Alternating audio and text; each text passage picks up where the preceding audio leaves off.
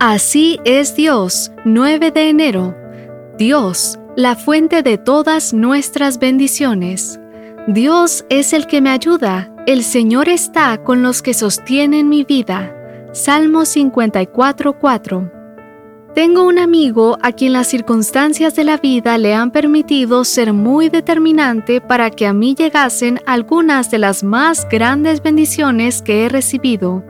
Naturalmente, se trata de una persona a quien no solo quiero mucho, sino a quien también le tengo un inmenso agradecimiento. Más de una vez le he dicho a mi amigo, tengo mucho que agradecerte porque eres el ser humano a quien Dios ha usado para traer a mi vida algunas de las bendiciones más importantes que he recibido.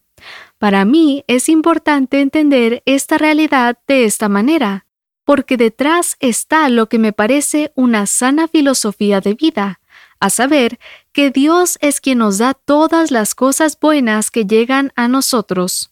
Y aun cuando usa a otros seres humanos para llevar a cabo parte de su plan, y aun cuando debemos ser agradecidos con esos seres humanos, en realidad no les debemos nuestras vidas ni las cosas que tenemos o disfrutamos a esas personas, sino a Dios, que obra a través de ellas.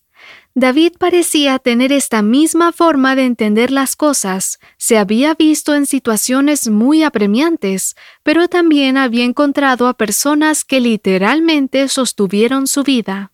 Personas como Jonatán, Abigail, Usai o Ahimelech.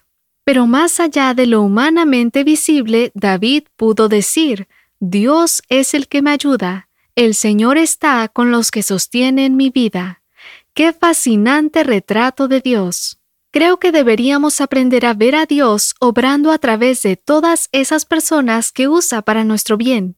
Hemos de evitar caer en la tentación de creer que el instrumento que Dios usó es el que debe recibir lo que solo le corresponde a Dios.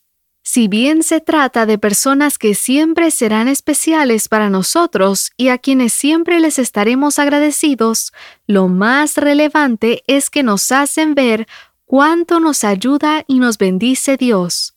Esa persona en tu trabajo, ese amigo o esa amiga, ese familiar que tanto te ha ayudado, tu esposo o tu esposa, esas son las personas que Dios ha mandado a tu vida para enviarte a través de ellos toda su ayuda y sus bendiciones.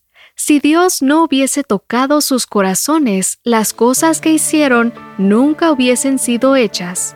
Demos gracias al Señor porque está con esas personas que sostienen nuestra vida.